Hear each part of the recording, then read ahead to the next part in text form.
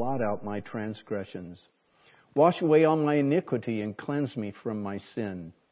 For I know my transgressions, and my sin is always before me.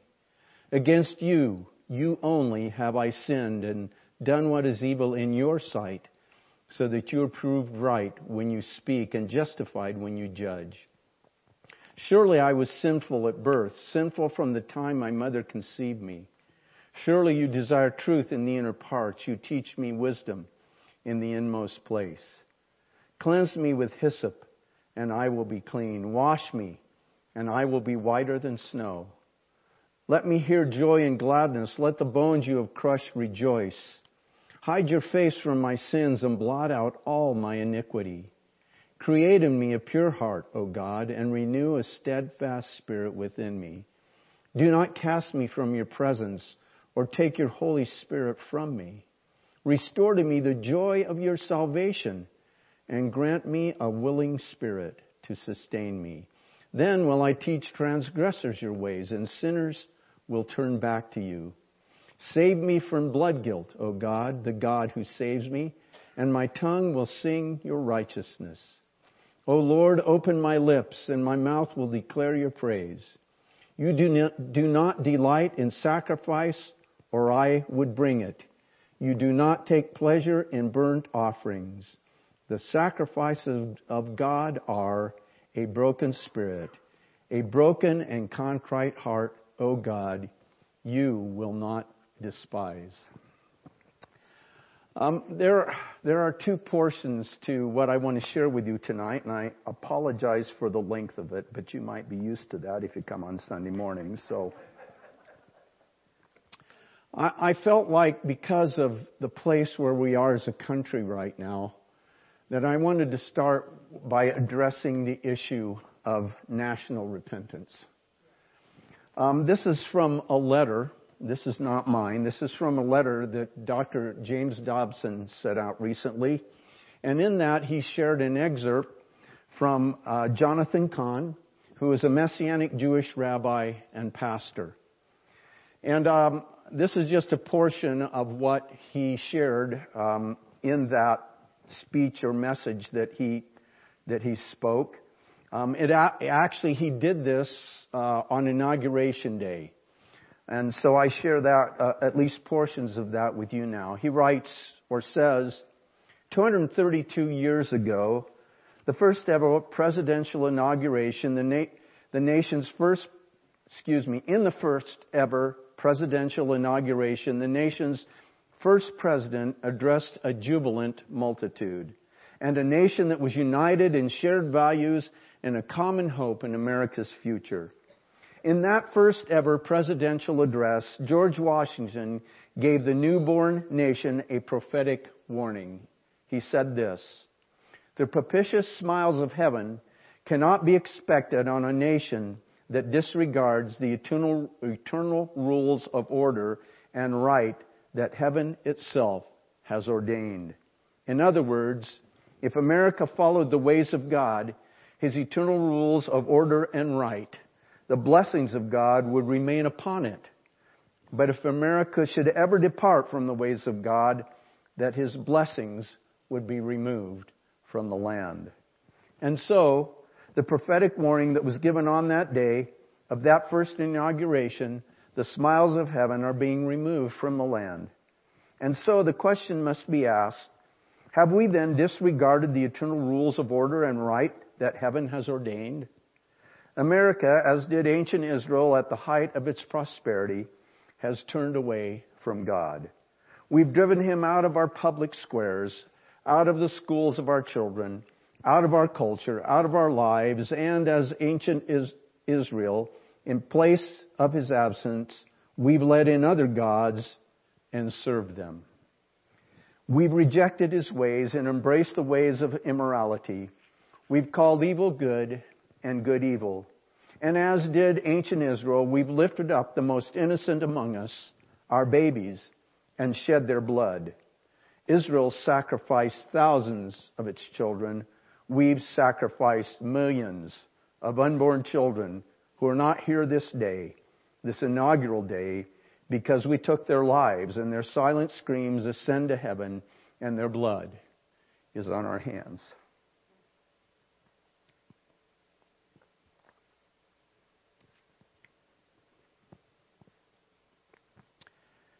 We passed down rulings from Washington, D.C. that war against the internal laws of heaven on human life, human nature, gender, marriage. We've indoctrinated our children against the ways of God. We have done as we were warned not to do, and then we wonder why the blessings of heaven are removed from our land. As for America, the problem is not social or economic or cultural or political. The problem is ultimately spiritual, and so must be the answer. America has turned away from God, and its only hope is that it returns to God. As for those of you who love this nation and are burdened and fearful for its future, America's only hope is revival, return. Without it, the nation is lost, and revival only comes through repentance and return. It's time to pray as never before that return and revival would come. But it's time not only to pray for revival, but to choose revival, to choose to live in revival now. And for that, we must commit to return to God, to put away from our lives that which we must put away, and take up that which must be taken up, and walk in His ways and live in His Spirit as we have never done before. For the eyes of the Lord search to and fro throughout the entire earth, looking for the one whose heart is completely His, to show Himself mighty on their behalf. Let us be that people, and revival will come. And then as our prayers of repentance, I want to share two prayers, and I've shared them, I believe, before. One was prayed in 1996 by Pastor Joe Wright to the Kansas House of Representatives, but it fits exactly where we are today.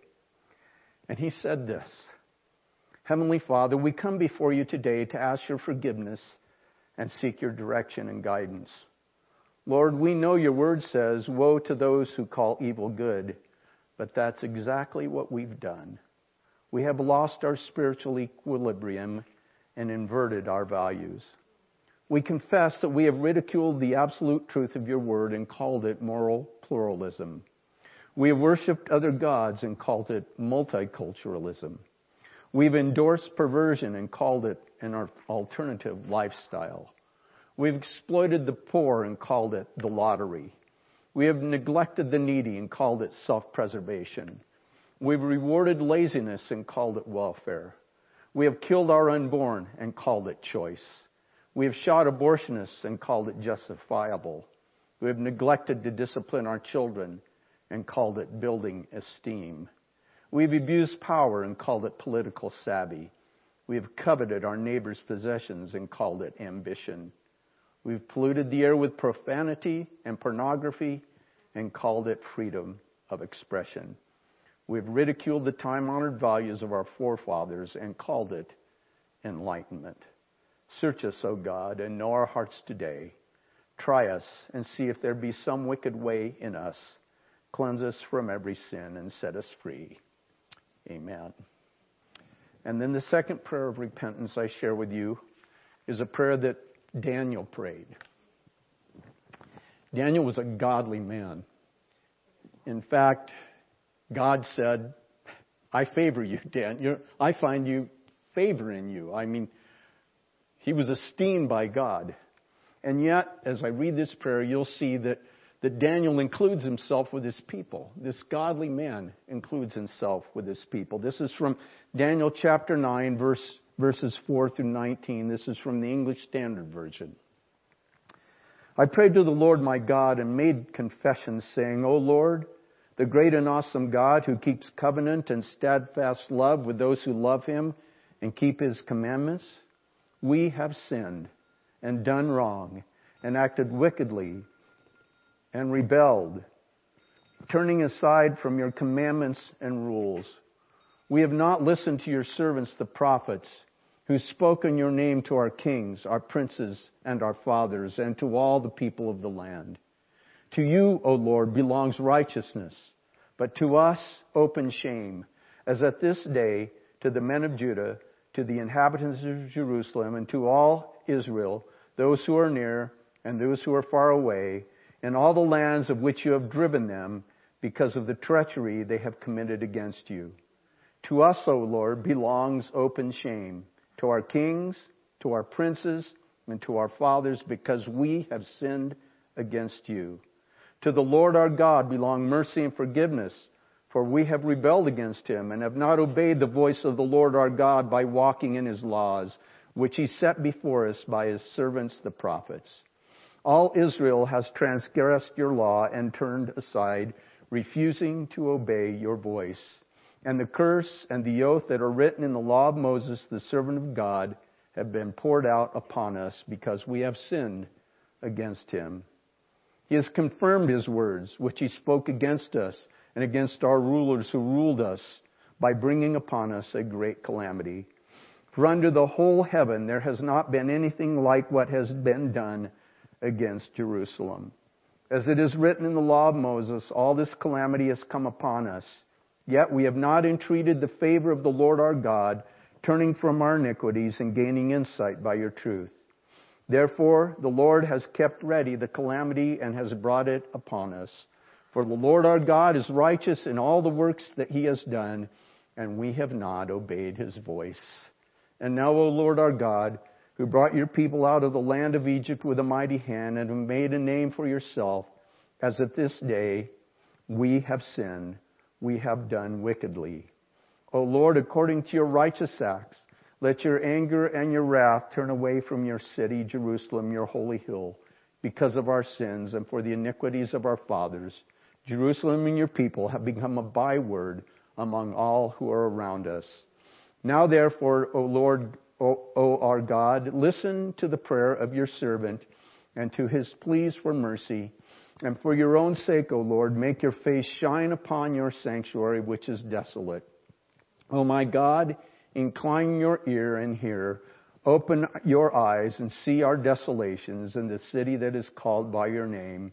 For we do not present our pleas before you because of our righteousness, but because of your great mercy. O Lord, hear. O Lord, forgive. O Lord, pay attention and act. Do not delay for your own sake, O my God, because your city and your people are called by your name. And then I share this, a time for personal repentance. And that's what the psalm that I read to you earlier, Psalm 51, is about. A little boy visiting his grandparents was given his first slingshot by his grandfather. He practiced trying to hit a tin can, but he could never hit it. As he walked across the yard, he saw Grandma's pet duck. On an impulse, he took aim and let fly. The stone hit. The duck fell dead. The boy panicked and hid the duck under an outbuilding, only to look up and see his sister watching. Sally had seen it, but she said nothing. After lunch that day, Grandma said, "Sally, let's wash the dishes." But Sally said, "Johnny told me he wanted to help in the kitchen today, didn't you, Johnny?" And then she whispered to him, "The duck." So Johnny did the dishes. Later, Grandpa asked if the children wanted to go fishing. Grandma said, "I'm sorry, but I need Sally to help me make supper." Sally smiled and said, "Johnny wants to do it." Again she whispered, "The duck." Johnny stayed while Sally went fishing. After several days of Johnny doing both his chores and Sally's, finally he couldn't stand it. He confessed to Grandma that he'd killed the duck.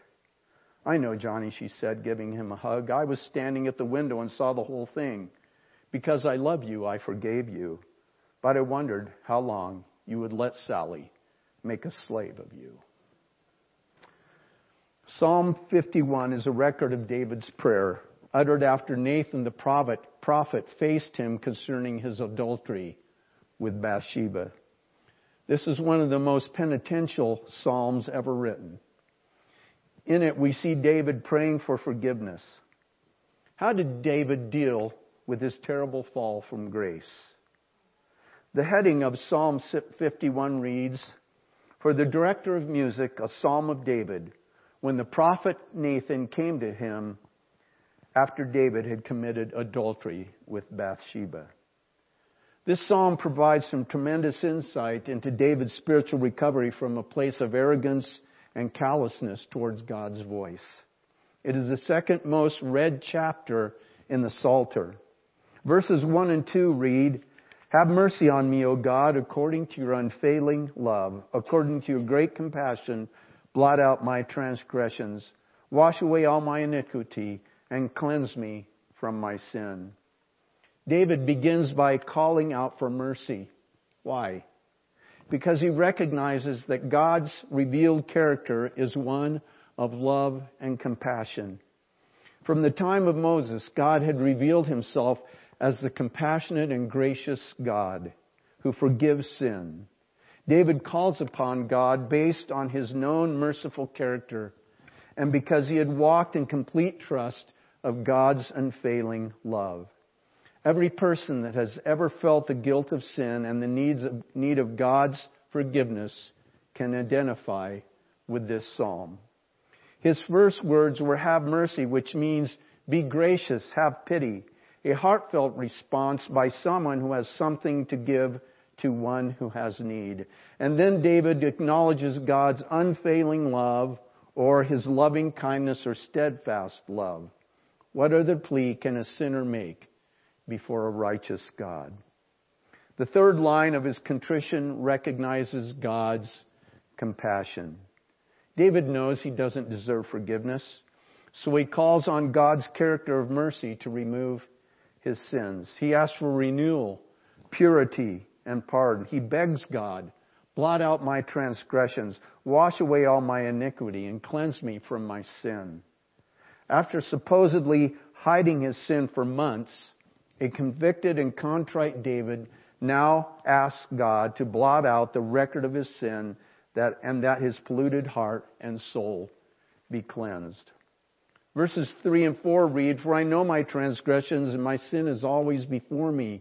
Against you and you only have I sinned and done what is evil in your sight, so that you are right in your verdict and justified when you judge."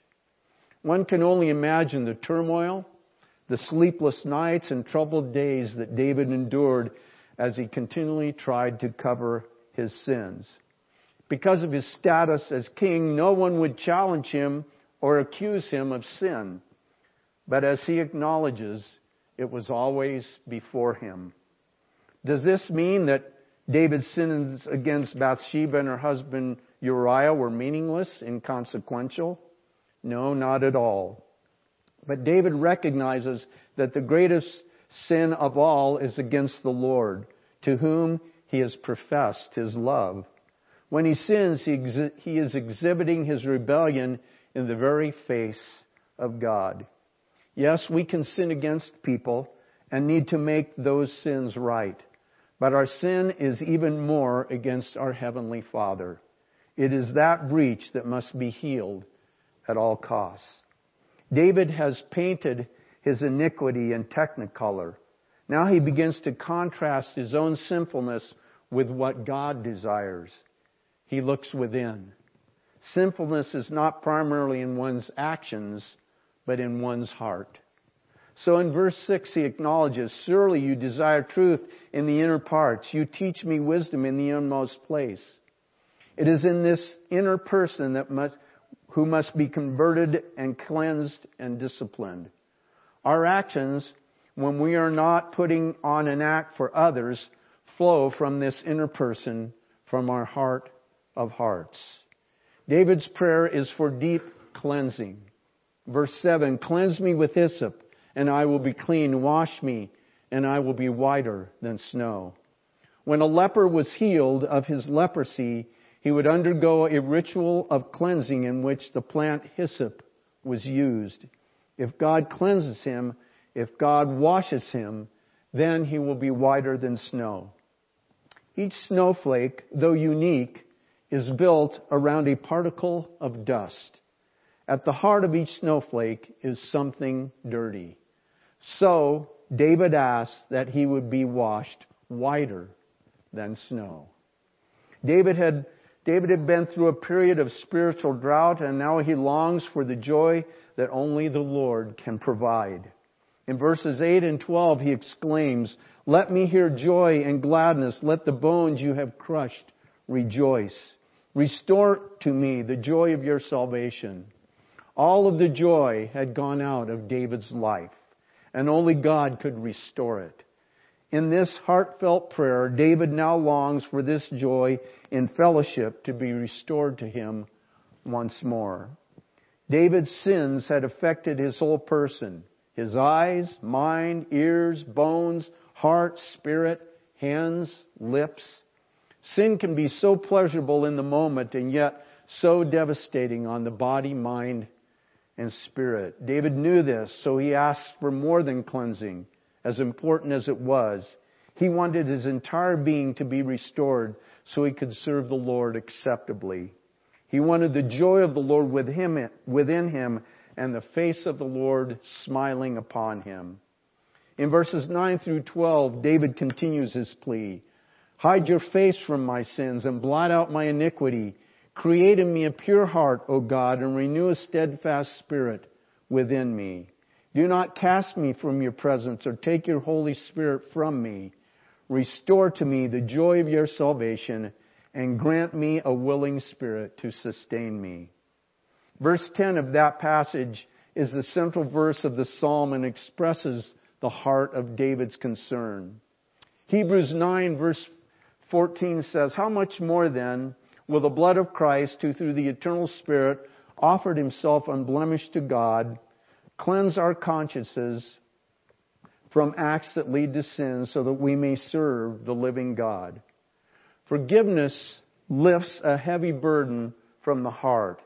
And to be cleansed, to be restored to a state of purity, must result in wonder and joy. And David, now realizing what he had done and what God had done, did not want to be caught in that sin again, so he offers a different kind of prayer. "Create in me a pure heart, O God, and renew a steadfast spirit within me." And now David prays his great fear in verse 11. "Do not cast me from your presence or take your Holy Spirit from me." These are the words of one who has walked with God, but who knows that relationship has been shattered. For almost a year, David's cover-up and unforgiven sin has been an impenetrable barrier between himself and God. Now he hopes, by God's grace, that the barrier be removed and that he may once again be brought into the fellowship of the Lord. And we see that in verse 12. "Restore to me the joy of your salvation and grant me a willing spirit to sustain me." There is no joy in sin, but how great the joy that comes with forgiveness, cleansing, and reconciliation. And his transgressions have taught David a life-changing lesson. He will now use his deplorable experience to teach others.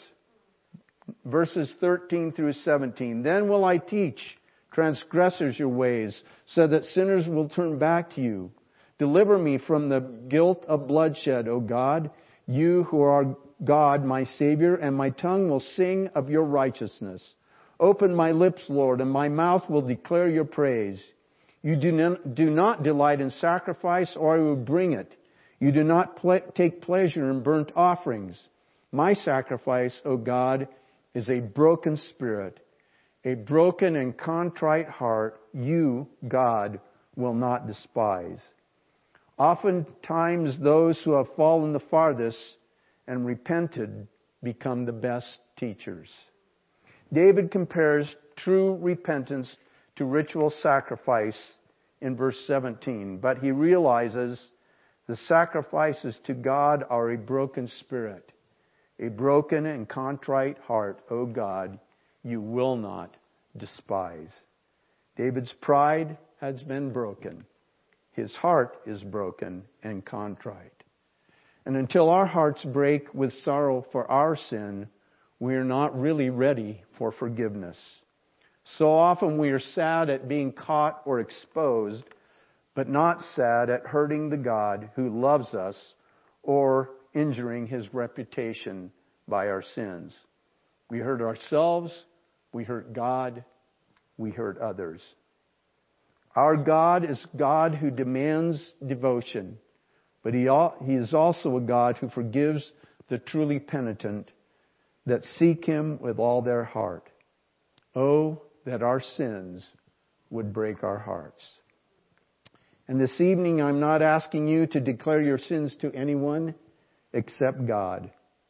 I am suggesting that by receiving the sign of ashes in a few moments on your hand, that you're praying like King David prayed. Create in me a clean heart, O God, and renew a right spirit within me. At this time, I would like to take just a couple of moments for you to bow your heads in silent prayer, open your heart and mind to the examining light of the Holy Spirit.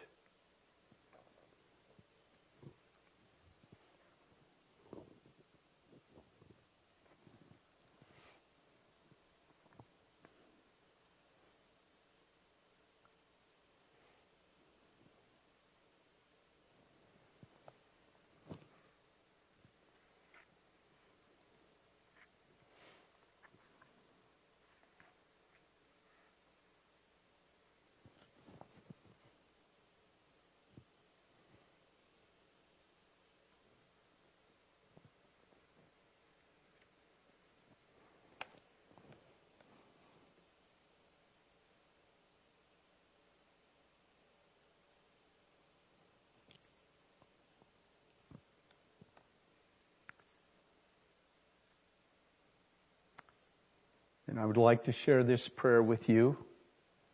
This is a prayer written by Peter Marshall, entitled With Sorrow and True Repentance. Forgive me, Lord Jesus, for the things I have done that make me feel uncomfortable in Thy presence. All the front that I polish so carefully for men to see does not deceive Thee. For Thou knowest every thought that has left its shadow on my memory, that has marked every motive that curdled something sweet within me. I acknowledge with sorrow and true repentance that I have desired that which I should not have. I have toyed with what I knew was not for me. I have been preoccupied with self-interest. I have invited unclean thoughts into my mind and entertained them as honored guests. My ears have often been deaf to Thy whisper. My eyes have been often blind to the signs of Thy guidance. Make me willing to be changed, even though it requires surgery of the soul and the therapy of discipline. Make my heart warm and soft, that I may receive and accept now the blessing of Thy forgiveness, the benediction of Thy depart in peace and sin no more. In Jesus' name, amen.